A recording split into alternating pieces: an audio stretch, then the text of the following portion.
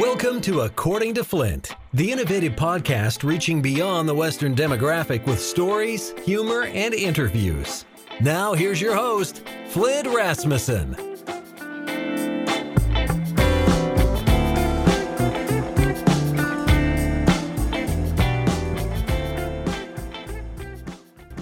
That's right, everybody. Welcome to another episode of the worldwide phenomenon that we call According to Flint. Today, I welcome my guest and honored, proud to welcome a good friend. He's a Pro Rodeo Hall of Famer.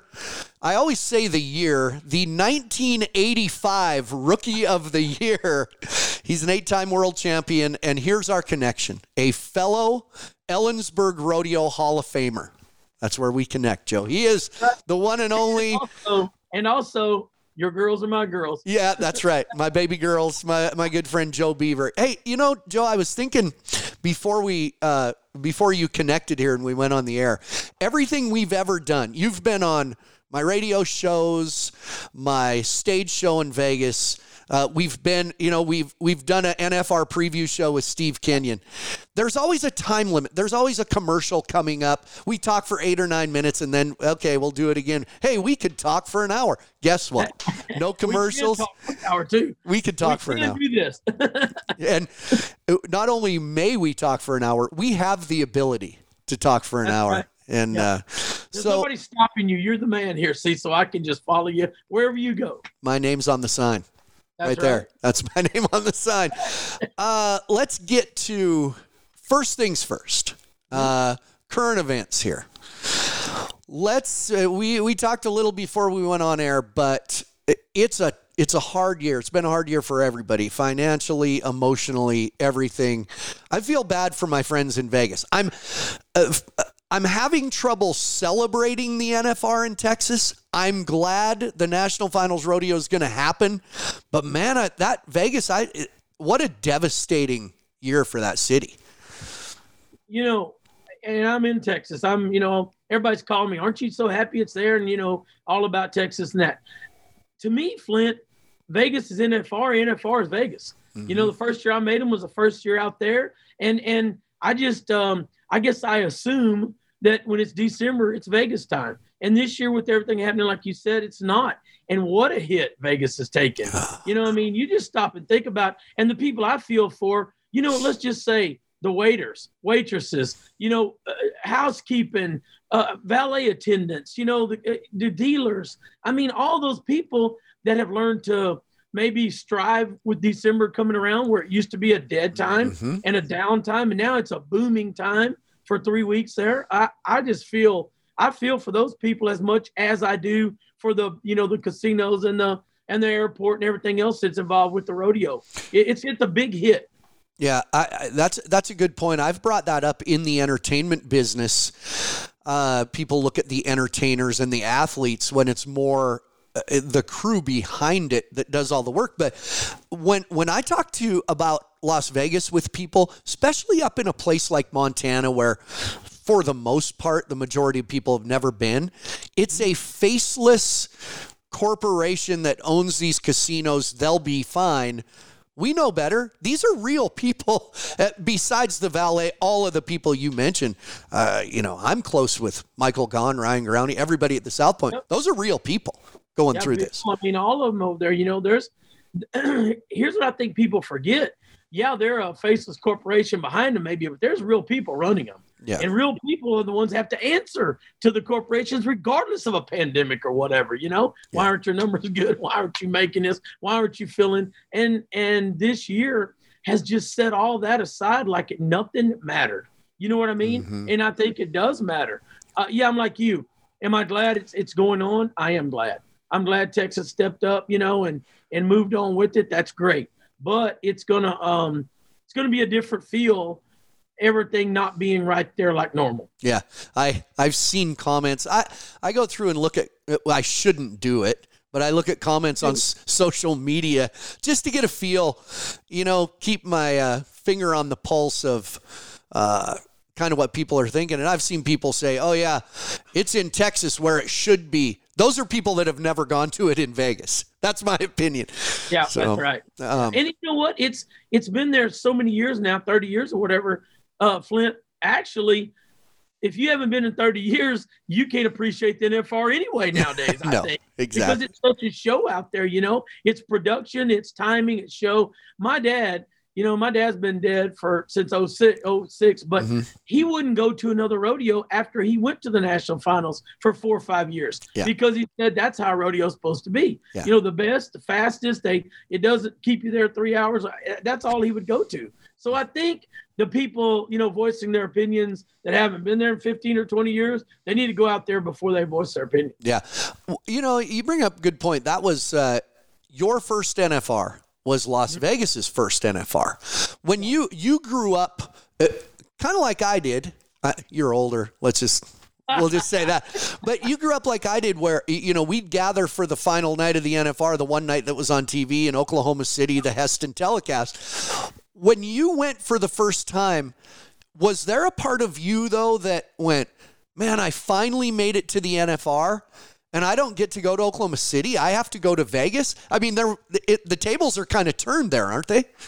They were, but I think I was so excited because of the money. Back then, around paid like $7,800 or somewhere right there, and I thought that was just such a huge amount of money and then everybody had been to Oklahoma City, and I remember a friend of mine that I amateured rodeo with a lot when I made him the first year. He said, here's the deal: it's a new rodeo, it's a new venue. Go make it your place. You're a new guy there, and I was like, that kind of hit me as odd because he said, everybody, there's the ghost of the winning past, they call it, in Oklahoma City, go out there and make it new.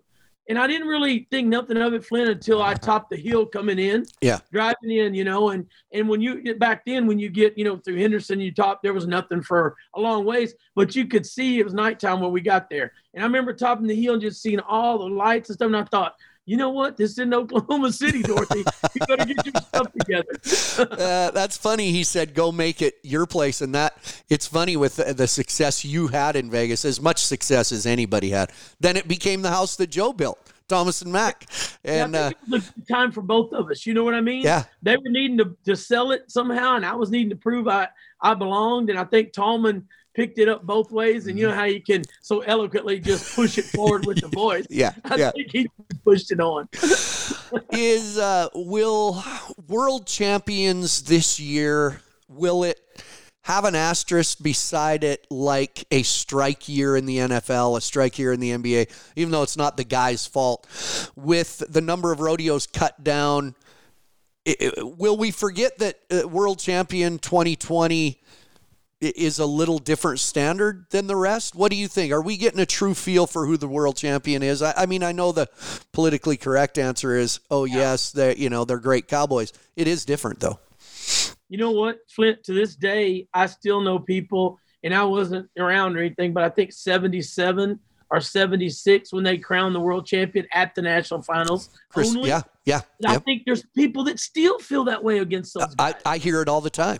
Yeah. You know what I mean? We hear it. And like you say, politically correct, they're world champions, doesn't matter. Doesn't matter. Yes, they went to 50, 70, 80. Some guys went to the Max rodeos, probably close. But I think I don't think it's fair to the guys, because I think the guys, you're going to still have to win at the national finals. I think the money's going to be good enough where they can be, still overtaken if somebody gets hot. Sure. So I think it's kind of a bad rap, but I still think that probably some people are going to say, well, yeah, 2020, that wasn't a full year. No, completely. You know what I mean? It's those couch quarterbacks that always call you halfway through the finals and tell you what you need to be doing to win more while they're at home watching, And I always have a problem taking calls from those people. Yeah. But yeah, I think you make a good point. I'm not going to judge them different because I know what that road's like. And I also going to put this out there for all those people that think this was an easy year. You've never rodeoed until this generation, they had to drive from Burley, Idaho to Abilene, Texas. Yeah. They had to drive from Sykes to Missouri to somewhere, Idaho. They didn't know how to do that. They were calling 14 hours. Welcome to our world. That's what we did. in the early 90s, late 80s, there was one good rodeo a week. Flint, there's 2 or 3 $5,000 rodeos a week nowadays, or $10,000 rodeos. And back then there wasn't. So they've had to kind of grind it out and earn it. And those, I was talking to Boudreaux. I saw him in the airport the other day, and he was flying back and forth and around and through. Those guys haven't done that, but they had to chase that dollar this year. Exactly. So I feel like it's a world championship earned. Yeah. A couple world champions when they did. Chris Ledoux won his world championship at the NFR. Isn't that the year Donnie Gay had his streak interrupted? Butch Kirby beat him. Am I on the right track? I think so, 77 or so right there. Yeah. Yeah. Ask Donnie. He could tell you for sure. Donnie, yeah, we could call him right now. And man, let me tell you, I should have been the world champion. I came in as a world champion. Yeah. We could do that. Gladstone, won that year. Jim Gladstone. Oh, uh-huh. And everybody talked about, man, it still goes back. Barry Burke said it best one time. He said, the guy that wins the most in the fourth quarter usually plays the best in the playoffs and wins the end. So, it still goes down the national finals. I don't care if, what the rounds are going to pay this year. I sure hope they pay close. I think they're working to try to get it to close to the same. But you let a guy get hot. You let Casey Field go in there or Tim O'Connell and win 7 rounds or 6 rounds. And guess what? They're probably still going to be world champs. Yeah, exactly. Yeah. Speaking of the NFR, as long as we're on that topic, you've become like a staple of the telecast at the NFR, and assuming you're still. Yeah. That is, here's what I feel. I started, hosting the buckle ceremonies after the rodeo every night with Randy Corley. I would, I'd either go to the rodeo a few nights or watch it closed circuit. Mm-hmm. And what I started doing, just so you know, the last couple of years is going to my room because it was on a network that I could get in my hotel room. Right. I started watching the actual telecast, and people say, wouldn't you rather go and watch? Wouldn't you rather watch it closed circuit like you're being there? I said, no, because I have to interview the winners every night. And I learn more from Joe Beaver to interview them.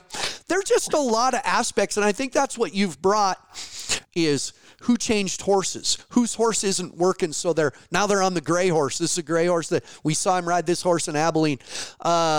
This pen of calves does it. That's fun, and I'm sure you get feedback to bring that to the people. I do, and I thank Jeff Metters for bringing me in a long time ago on this, and I think some of the best advice that I ever had was a lady that was probably 80 years old. Right after the first time I did it, maybe the first year or two, she said, I enjoy watching it now because you bring the insight that nobody wants to say.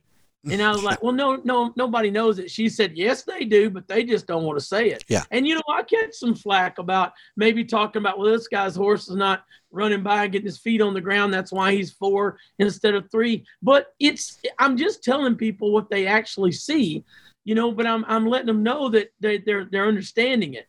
My dad told me years ago, he said, what you're watching, but if you can't bring some fun and some insight, some entertainment into what the people are actually seeing, they're not going to lock on to those events. Mm-hmm. And that's what I think I try to do. And I'm lucky too, Flint, because, a lot of these guys are younger that I didn't compete with, but some been to my clinics or I've seen them at the high school finals or I've, roped with their parents or whatever. So I get to stay around the young guys like John Douch and Kobe Douch, and I see Weston and, Ike Fontenot and Youngblood and all those guys tough. I've seen him grow up, and Shad. So, and in a team roping, all the guys that are the older guys, I roped with some of those. And I think it brings a little bit of a personalized opinion is all it is, maybe. Sure. But it's more entertaining on one side, but it's more informative on the other. So I want to be informative, but I want to keep it fun. There's different standards in Western sports, in rodeo. That's our background.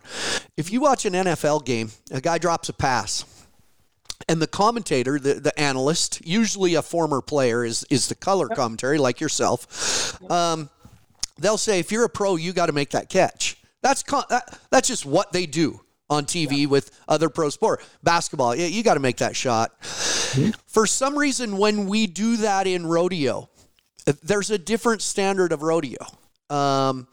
I have an old saying, cowboys want to be treated like professional athletes until they get treated like professional athletes. Right. Why is that in this sport?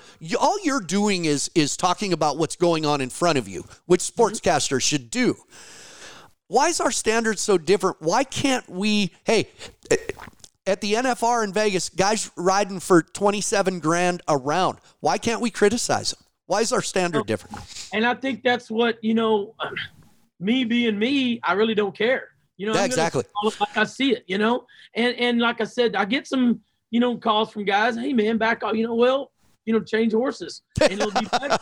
I mean, I'm not going to back off if I see it, and I've done, the thing about it is I've done all 3 events out there. And the hardest event for me to call, because, it's not because I haven't done it, because I get to see it right close and personal where I'm at usually, is the barrel race, because it's a fine line of what I, can get away with saying the reason that horse did not turn, and the reason I'm not going to blame it on a good horse that I've seen work everywhere when he can't hold the ground. Do I get some, from higher powers? I get a little bit come back from the higher powers sometimes, but also I'm not going to have that girl corner me in a parking lot and, tell me, hey, why that my horse went down or slipped or hit the barrel. So I've got to be a fine line there. The other 3 events, I've been there. I've done all 3. I haven't bulled steer wrestle, but I've hazed. Hazing is the hardest event in the national finals at the time to event in, because that is the most thankless job in America. It's like a pickup man. You never get called out until you miss a haze or drop somebody,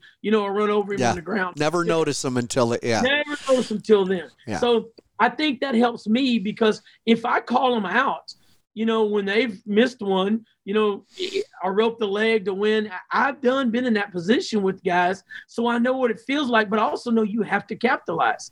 This isn't, and I tell you, you've heard me tell them at my clinics, I give prizes, buckles, Jack, we have matches, but I don't give you anything. This isn't the, youth soccer league where if you can run down the field and you don't fall down, I'm going to give you a trophy. That's not our sport. Our sport is you win, you get paid, So I think that lets me maybe have a little more insight to be able to call it like I see it. But some of the guys still don't like it. But you know what? When you're at this level, and I've done it to myself, and I used to tell them all the time, when you ride out of the arena, you've got about 10 minutes. Yeah. It takes about 10 minutes for a reporter to find you. If you've done really good, they won't find you. If you mess up and cost yourself a gold buckle or a big go-around win, they'll find you before you can get over being upset. So that point of it is you got to get past it. I understand. But also when I've missed one in there for a gold buckle, I can call them when they go left and somebody's misses one. Marty missed one a couple years ago. I said, yeah, I know how you feel. I've done it, but we have to catch. I think we're just a little more maybe self-protective of our event, but it's no different than the man that makes 100 free throws and misses that one to win the playoff game. You can't miss a horse out there. You can't slap a bull, and you can't miss a steer if you want to be a champion. Yeah. The great thing, and for people listening who don't maybe know, you're not in a studio. You're not on the set at the NFR. I think your spot where you get to stand right by the timed event shoot, I mean, when a guy's backed in the box, you could reach out and out and slap him on the leg. There are times that arena isn't always noisy. And I always find it interesting. Listen, this guy, he should have been doing better. He should have switched horses a long time ago. And I can just see this guy back in the box and look over and say, screw you, Beaver. Who the hell are you? Do they, who are you? as anybody, do they ever say, I was backed in the box and I could hear what you were saying? Yeah, it's funny. A lot of times I'll come back after open back around and want to talk. Well, I got my headphones on. I'm trying to call it, and they'll be pulling me back and pull my headphone away so I can hear them. And it's kind of funny. I think the guys that are fierce competitors and winners, like the Ryan Jarretts, the Haven Medgets, the ones I've known forever. I think every now and then it's kind of I know when I backed in there, I could always hear Bob Tallman. I don't care who else was in the arena. Yeah. I could hear, but Tallman would talk to you. Tallman would talk to me. And then when I backed up in there, a lot of times I had years and years ago, like Mike Smith and Steve Duhon and Gary Green. actually hear them, and it made me snap to it. So I think sometimes they do hear me. I think sometimes I want them to hear me, because I think it's a little bit of a brain boom to change you, to get you thinking, if it bothers them, they'll tell me, and if it bothers them and I'm calling it like I see it, I really don't care, because people out there, watching want to know, why is he so long in the box? Why is he late? Well, he's picking up when he nods. So the next time he comes in, I say, well, this guy last time, he picked up right when he nodded, and he was late on a good calf. He should have won. Well, maybe that just sparks you a little bit. Hey, man, don't pick up this time, So yeah. I don't know. Imagine some of them probably, there's a very few that maybe like it. There's some that accept it, and there's probably some that hate it. But, I'm trying to bring an understanding of the event at hand to the people that are watching it that aren't you and I. It's funny. I'm just thinking as you're talking, you say, Bob Tallman always talked to me. Never thought of that. That's a unique thing about Tallman. When you say that, come on, cowboy, you need to, he does address you. I never thought about that. You notice that. Yeah. He sells it to the crowd, but he also personalized it always. And Boyd was good about it. Yeah. They personalized what they were selling to the crowd through you. And you knew that if he was talking about it, and there was a lot of criticism he got for this. He really did it back, because they were like, well, you got to quit doing that. You're helping that guy. No, you're not. No. You're selling it to the crowd. But if that guy's smart enough to listen and hear you, don't put that off on the, announcers. I just always knew that when they were selling me, if I was winning a lot, he was going to talk good about what I was doing, and I was going to get pumped up. I went one summer, Flint, and I tell people this all the time. I ran either 30 or 32 head of calves. I never won a check. That's a lot of calves in July and August. That's plane, trains, automobiles. I was about ready just to, start throwing it left-handed and closing my eyes. It was just terrible. And I remember just fighting through it, and it all turned around on one run. And then I won everything. Well, I remember getting to San Francisco that year, and Tallman, was doing the Cow Palace, last one of the year. And I'm riding in the short go, and I thought, came from, 30th to 5th or 6th, whatever, in 2 months. And he's like, yeah, should have seen this guy back in the summer. Never thought he'd be at the short go at the Cow Palace. And I remember thinking, gosh, dang, but he was right. Now I fall back and where I'm supposed to be, so yeah. I don't know. I hope it helps a little bit. Yeah. Man, you look back at the NFR in your era, not so much 85. You can help me here. When you get to the early 90s, I remember being at the NFR. The first time I went and watched the NFR was December of 1990. And went a couple of years after that, and the calf roping would start, honestly, and people would go pee. Yeah. There was a time. About 92, 91 or 2, though, it turned around. What an era of the biggest stars at the NFR, and the funnest event to watch. Remember, it got to where, man, here we go, calf roping. Some of those guys, it was you and Fred. Who are some of those? Cody, Blair Burt, Brent Lewis. Sean McMullen, Jeff Chapman, Bud Ford. I mean, there was, just a pile of us right there in that era. That Troy Pruitt, Troy, yeah. Ray Raven, those guys didn't go a lot right after they won. Raven, Kristen, but it was almost like, and me and Brent Lewis and I were talking about the other day. Not taking nothing away from anymore at all. Don't get me wrong. Those guys, it's turned into a speed contest, where the calves are, good, and it's supposed to be fast, and it is. And they've learned how to really time fast and control it. Mm-hmm. But when you made your run back then, you ride out and there's the victory lap horse right there. And they tell you, if you're winning, get off and get your stirrups set. We wouldn't even touch that victory lap horse because you knew that it didn't matter. Out of that 15, there was 10 guys that were just as dominant and capable as you on any calf in there, except the ones that, kicked or whatever.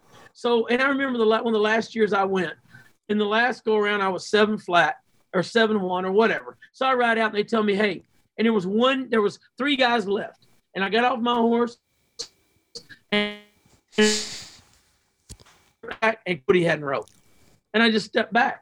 And they said, hey, get ready. You're going to tell. I said, listen, Cody O's the last roper. But he's winning the world. He's just got to tie one down to place an average, blah, blah, blah. You know what I mean? And I told the guy, I turned around and said, listen, no offense, but I'm not getting on and have to get off, take the stirrups off for that little guy, because he's the last roper. And he was 6'7" or 6'8" or whatever, So we just knew in that era there for about, 92 to 04, really. Right.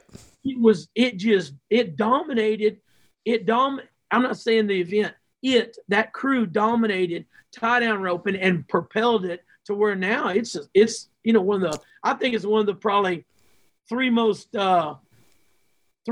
holding events at the NFR, Yeah. And I throw the saddle bronc riding and the barrel race in with that. I really do, because the saddle bronc riding, I think those guys have done such a good job of either the horsepower now. And I say those guys, stock contractors. Right. They have the power now to buck you off in the bronc riding at any given moment. And used to be, it wasn't, Eliminators and TV Pin and other ones that was get by. Now, every night, I stand over that gate and I watch. I want to see the bronc ride, So, yeah, tie down rope. And I think that time, you're right. 92 to about 04, yeah. just kicked it up and made it huge, I'm such a bulldogging fan. Here, me too. I'm a little guy, and I think the steer wrestling, it comes right after the second event.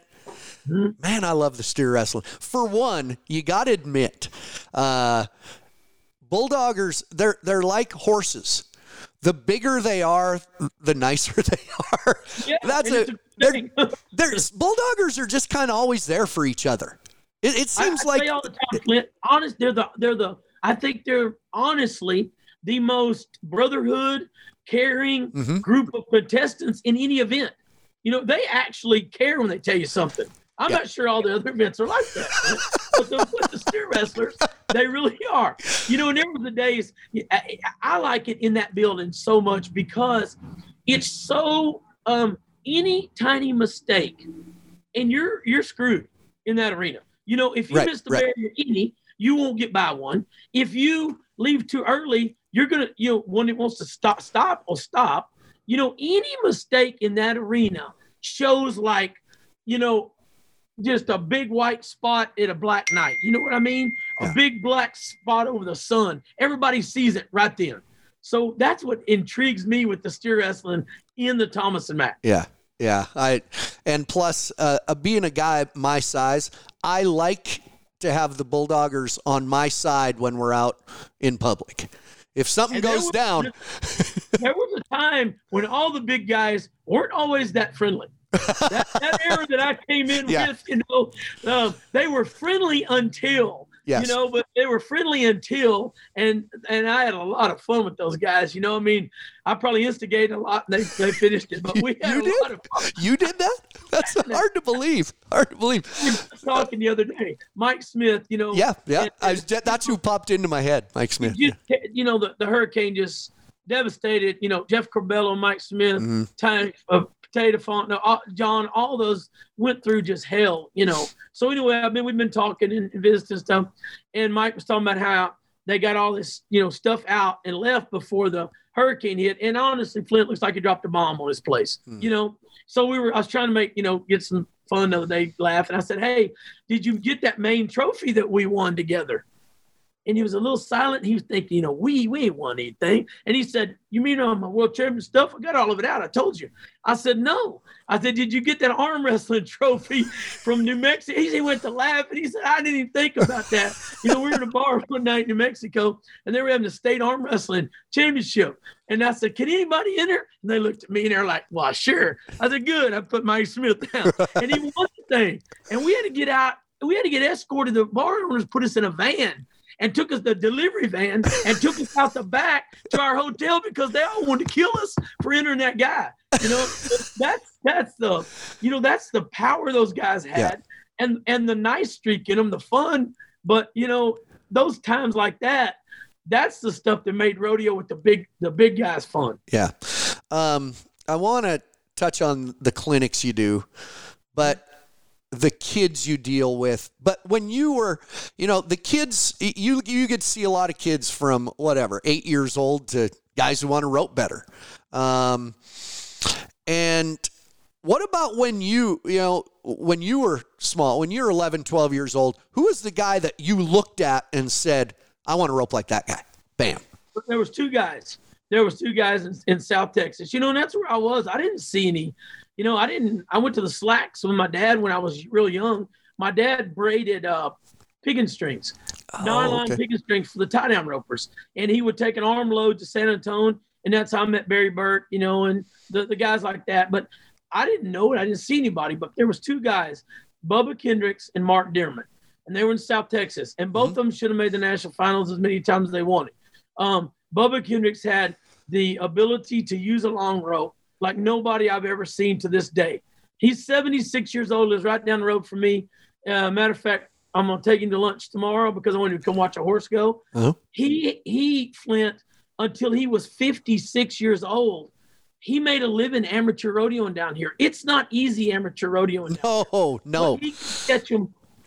He roped them in ones, so he had time to flank and tie. Mark Dearman was the best guy to this day, maybe, besides Larry Robinson with his string, that I've ever seen flanking and tying. Mark Dearman was a beast when his foot hit the ground.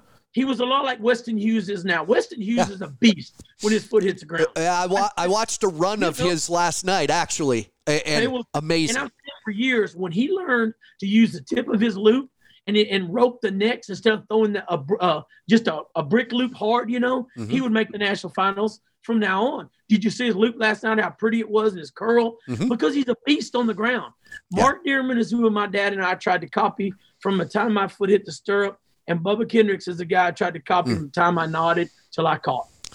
They were just unbelievable, man. They were unbeatable down here, Right. And when I first cracked out amateuring, Jim Fuller made national finals 2 or 3 times, Jim Fuller, Bubba Kendricks, Mark Dearman, Jimmy Hodge was down here then. Sylvester was down here quite a bit. Yeah. I mean, you learned from the guys that you knew once you got to the big show, they should have been there. All they wanted. Yeah. Silver made it a couple times, don't get me wrong. Right. But like Jimmy and Bubba and Mark and all those, they should have been there. You realize, hey, you know what?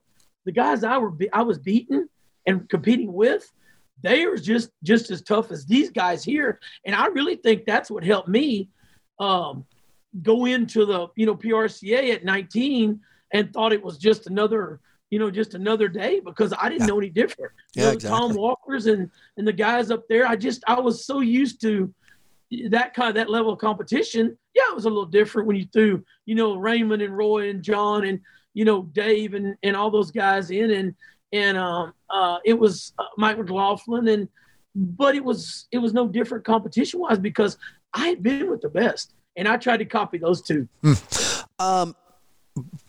You put on clinics, breakaway ropers for the girls, calf roping schools for the boys. It always impresses me, not to get into too much of the technicalities of a clinic, but for one, the biggest thing, the way I deal in my life and the way I kind of judge people, I guess I judge the quality of your clinics by the way you follow up after. That's the biggest compliment I could give you. I've never seen anything. You'll be walking in Cowboy Christmas and some obscure teenage 17-year-old girl comes up and you say, hey, baby girl, and give her a hug. How you been roping in Missouri? You really keep up with those kids. That means more to them than learning to rope good. I think, Flint, that's the reward part for me. Because, it's like I got videos last night from some girls in Idaho, and one from Washington. Why is this not working? What am I doing? Well, if I didn't really care, I shouldn't have been there the first time. You know what I mean? If I'm just doing them to get your money, I'm not doing the clinics the right way. Right. My dad told me years ago at a clinic, he said, let me tell you something.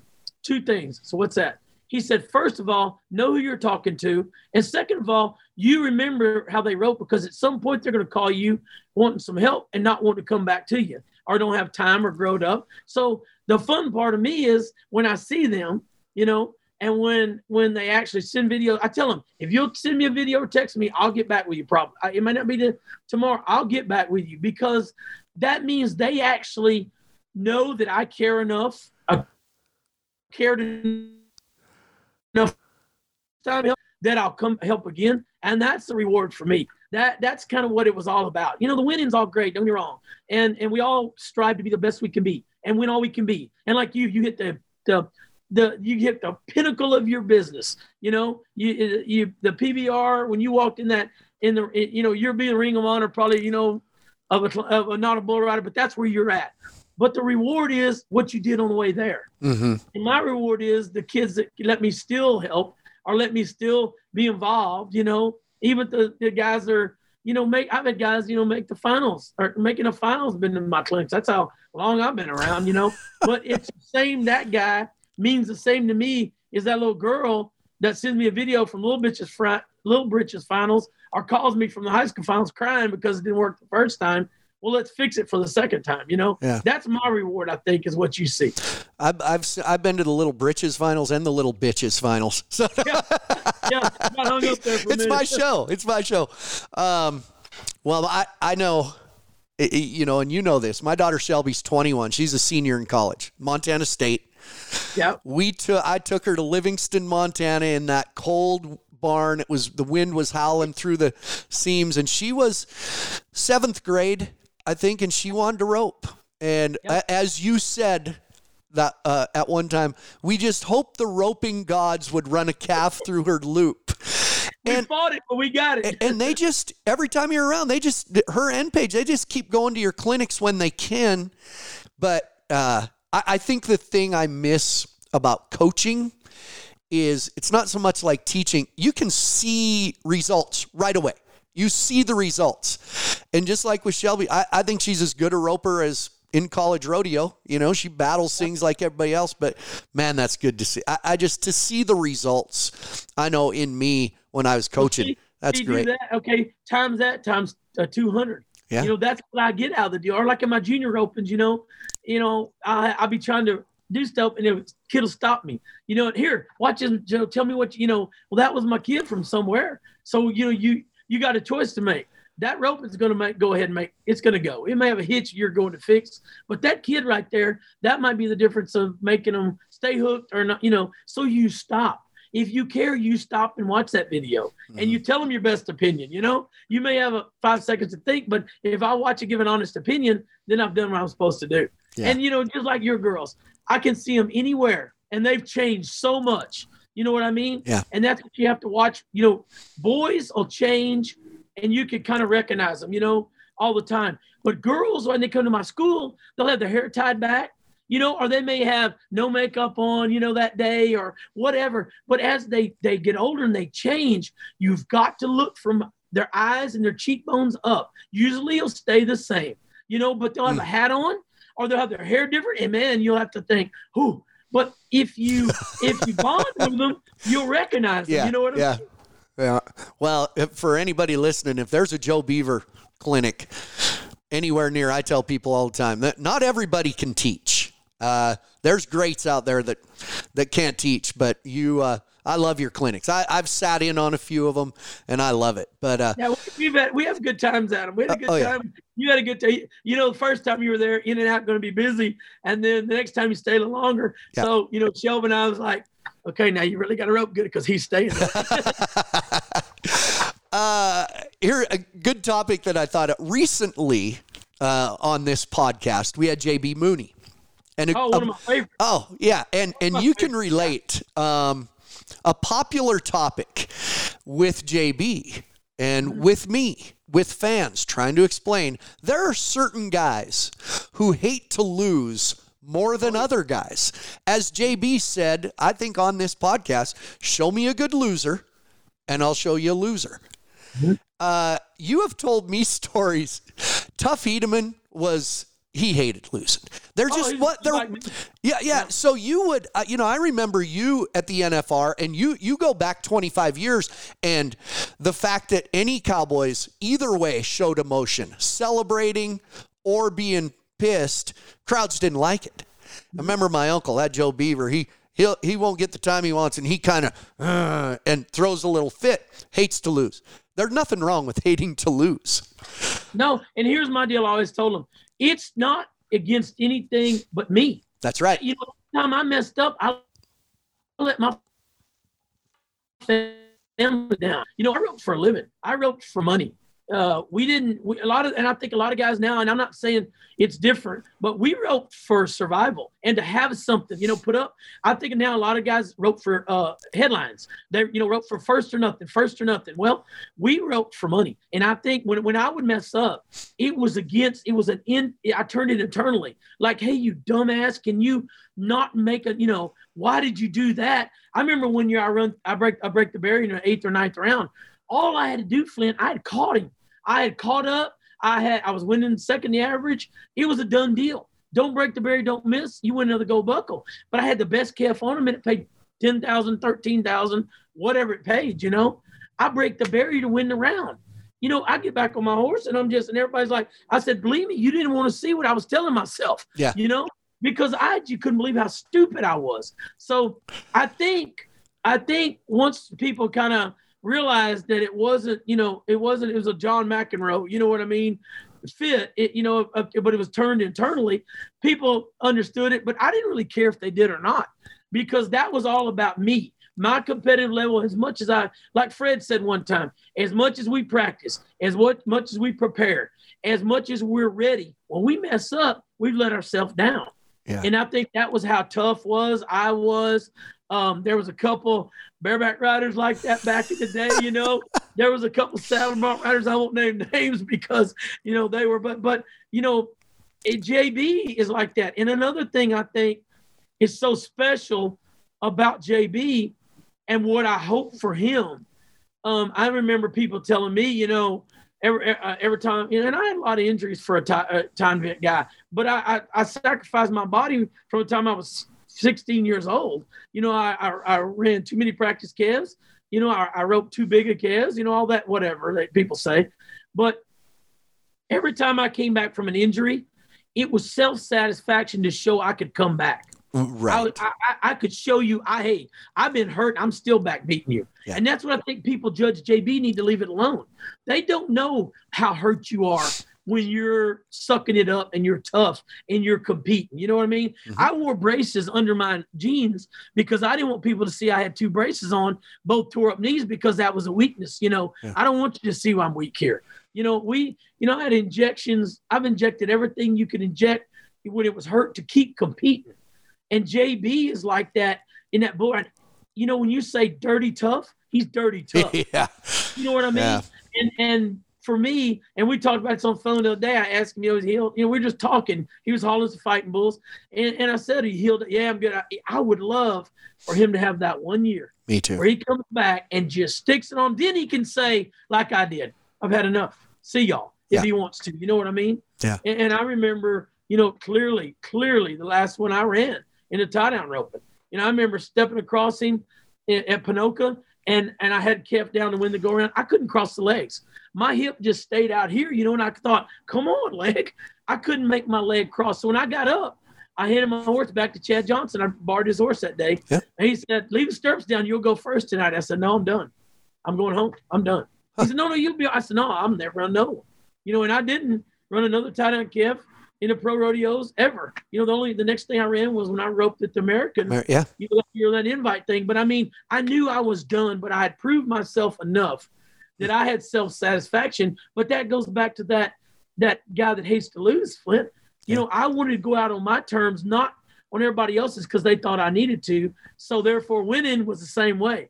Tug Wiedemann and I, you know, I would watch him ride bulls, and I'd pull ropes for guys. You know, I wanted to see that competitive grit before if I was up in the slack, I'd go watch him before I went. You know, that if JB Mooney would have been entered back then, I went and watched him. Yeah. Yeah. Before, we'll wrap it up a little, but one thing I try to bring up with people, but it's a hard topic because you don't want to sound feeling sorry for yourself, and a tough topic to talk about. But I think one of the hardest things I've discovered, and I know you can relate some things you've been through in your life, people you've lost. I think living a public life, I've discovered something that no matter how much you're in front of people, you still have a personal life that's not always going good. Oh. And when we step out to put a clinic on, like you have things happen to you, go to a clinic, to embrace people and smile. It's not a regular job. That's a hard, it can wear on a guy. I don't know how else to lead you to kind of talk about that, but you've been through some stuff through your professional life that had to do with you personally that you almost have to cover up once in a while.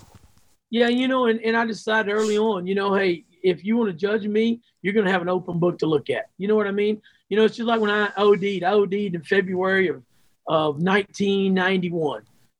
I had a drug problem, man. I roped hurt, and easiest way to rope hurt is not feel nothing, And I remember, battling and going and getting on it, getting off. And I remember I went to Lee Ferris, a good friend of mine, made the national finals in the 60s, has golf course in California. And I went out there in the spring of 90, and I said, hey, Lee, I got, I've got no money. I've spent it all. My talents went to, I'm out of shape. I don't know what to do. He said, I'll tell you what to do. Come out here, I'm going to buy you 10 calves. You get away from everybody. Let's see what we can do. That's what friends do. He got me through it. Man, I got off, got straightened up, got in shape, rope practiced all spring in California. Had a great year that year. My Jenna comes, she's pregnant. We get married at Reno that year. Got things turned around, going good, rolling. 1 week later, two of my best friends that actually were living with me at the time. We were off rodeoing all summer, but their stuff was in my house in Huntsville. Get killed in a plane crash. David Bowen, Randy Deerlum, along with Dave Smith and Mike Kern. Yeah. Those two were my guys. All of a sudden I got things turned around going my direction. I'm thinking, and boom, So the easiest way to me to deal with is get away from it again, So there I am, right back to where I started. And I fight it all fall. Brody's born in November the 20th, but that year, man, I'm needing to win. I'm struggling. I got a wife. I've got a baby coming. I've lost my friends. When you have to clean your friends' closets out in your house, and you have to pallbearer for 5 days apart from David Bowen and Randy Deerlum and I'd been tight friends since we were 10, 11 years old. They were like my brothers. I don't have brothers, but Mike Arnold and those two were like brothers, So I get all that handled. I go to Angelo to rope the big match. Woo, big money. They guarantee us 10 or 15,000, whatever it was back then to rope.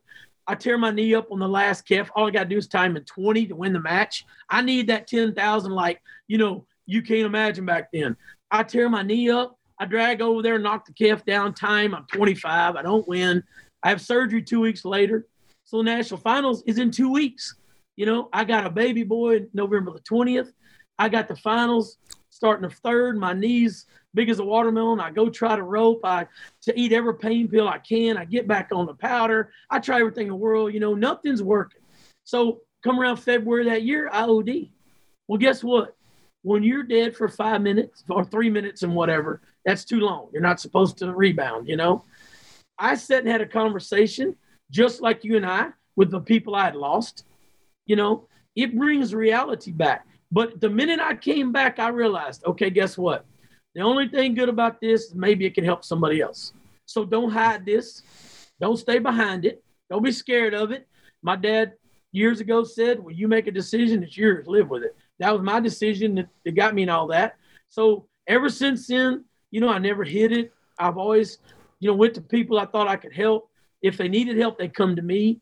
So it's a public life that we put ourselves in, but people have no idea, Flint, how the outside world judges you by looking into your life until you're in the public, Yeah. Then rock on, I go back to winning. Everybody loves you, but they always know, the goods and the bads, and then I've been in just as good a situation as you could be for years. And then I lose Brody, lose my son, and we buried him the 1st September. Well, guess what? The tour finale's coming up. You got to go do it. The NFR is coming up. You got to go do it. That's what you're talking about. Is so hard to throw yourself out there in the public, and you can't let the baggage come with you at that moment. You got to do your show. You got to be open, but you always are open for the public once you become somebody. But you and I fought our whole lives to become somebody. So that's part of it. Yeah. Part of It can be exhausting. I know that. Yeah, I mean, when you pour all your try to pour every bit of positive emotion into what you're doing, it's draining. And I watch you at those clinics and on. I know you go home, put your feet up, and go. I know that. Before I let you go, I do want to say, I got asked. Before we went on the air today, the guys that helped me, they say, and now I know you and Joe, you talk, how good of friends are you? And people will ask that about certain people. And I said, Joe and I are good friends. And I hope that's okay that I said that. But we talked about this on your show one time, if you remember, 3-4 years ago. The thing that's neat about a friend is a friend knows the ins and outs of you. I tell my boys this. I tell Kobe this all the time. I've told John. A friend knows you in and out. A friend is a guy you can use when you need him, and a friend's a guy that'll come help you when you don't think nobody else will. Okay? If you put all that together, that goes back for us now about, how old is Shelby? 21. So okay, put 10 years, then put 5 years before that or more, when Brody was real and Brody had to do the dead chicken flop because he thought that was the coolest thing he'd ever seen from Flint in the arena. You know what I mean? So, you are my friend, and a guy has about 10 in life, 15 if he's lucky, for as many people as we know. But, I always look forward to doing the show with you. And, I always look forward to my girls. I get texts from them every now and then when I just drop a line to check on them. But, and the thing about it is, I remember when you were catching so much flack, for leaving and going to the PBR and not being able to work any more rodeos and then NFR. People were talking all there, And I stopped one guy one time and I said, listen, before you judge what he's doing, do you know why he's doing it? Well, yeah, he thinks he's big time. I said, no. He's doing it because there's a chance to take care of his family money-wise a good way. There's a guaranteed stability job. He gets to be home when he wants, and it's the best that you can be in that world. And if he started out, 20 years ago, thinking he was going to work the amateur finals and be happy, he should have never picked being a barrelman. That's right. So you're stuck with me. You're my friend. I know. Dang it. Anyway. Well, let's, plan on me like always at the NFR, outside the barrel at the show. And we always have a good couple segments on there. I always try to get you on my show at night, but you're busy doing a bunch of stuff. I know. That's it. Can't do it, but I'd love to have you one time on there so we can talk other stuff besides, I know. In 1976, that. Yeah. I want to talk about the new stuff happening. I know. Well, and thank you for all the way you treat my girls. Man, they love Joe. Nobody taught my girls to rope like you did. I tell them, once they're in my school, I say, hey, man, once you're mine, you're always mine, unless you don't want to be. So, I got them older than that, calling and needing help, wanting to change and open up, and like, I tell everybody, here's the thing I think about people too, Flint. We all want to be the best we can be, right? Mm-hmm. We strive for that, but it's not going to always be easy. And when it's not easy, that's when you need your friends or people that actually care. Yep, that's right. Well, that's a good way to end it. I appreciate it. Listen, it was nice to chat with you without commercials, without somebody telling me to wrap it up. Take a break now. Yeah, that's right. Joe, I appreciate it. Thanks for taking the time today. Joe Beaver, everybody, 8-time world champion, right here, contributing to my life, according to Flint. Thanks, buddy. See you,